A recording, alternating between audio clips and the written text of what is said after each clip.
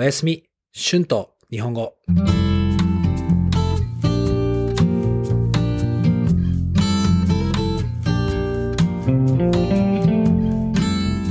皆さんこんばんは。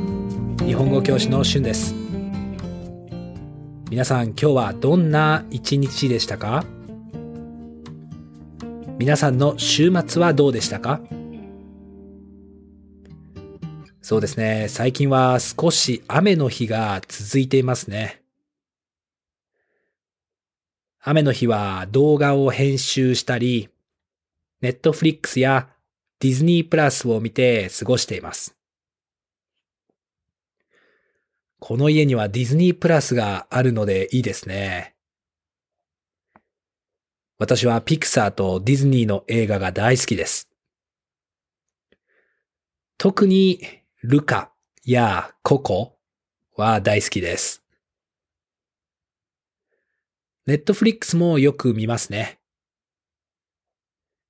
皆さんはNetflix、日本のNetflixのシリーズをよく見ますか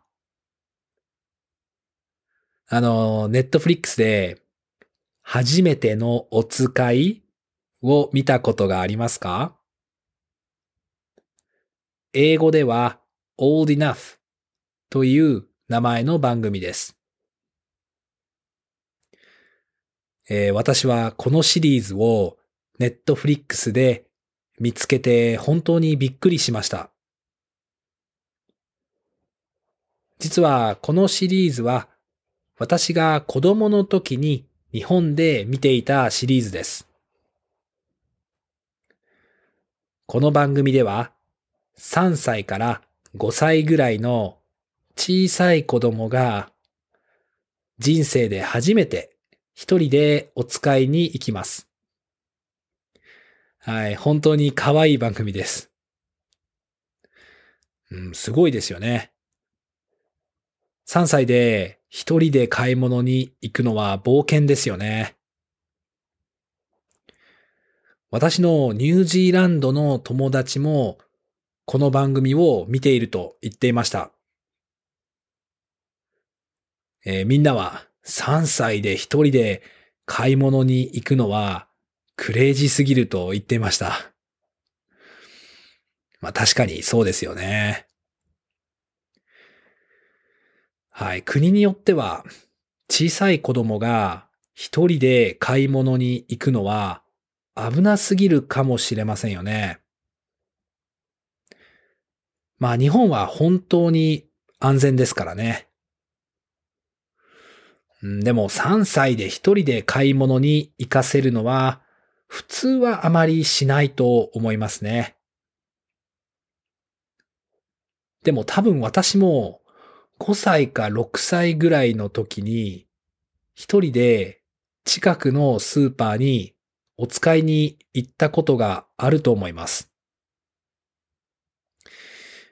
いろいろな意見があると思いますけど、私はいいことだと思います。子供の時から独立して何かをすることを勉強できますよね。でももちろん日本だからこれができるかもしれません。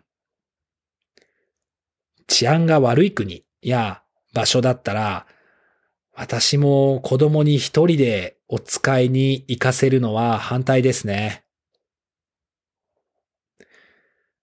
でも、この番組は面白かったです。本当に小さい子供は純粋ですよね。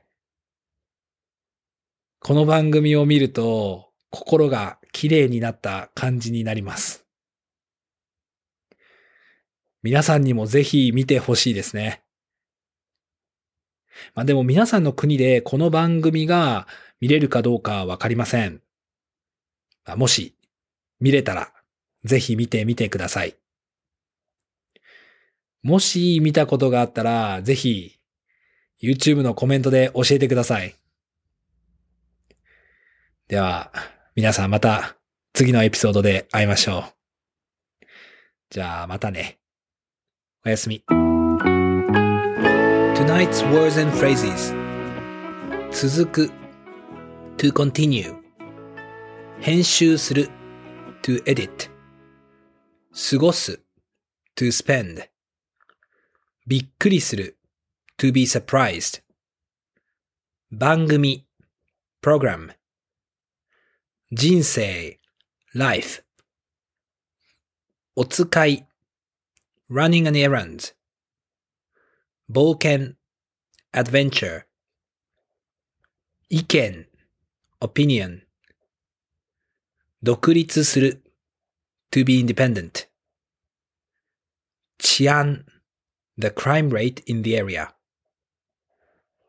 反対 against 純粋 pure 心 heart. Thank you so much for listening. If you like this channel, please be sure to subscribe before you fall asleep so you will not miss my new episodes. If you would like to listen and practice, I have a transcript on my Patreon page. The link is in the description. There you'll be able to find the transcript for my other podcast, Japanese with Shun, as well.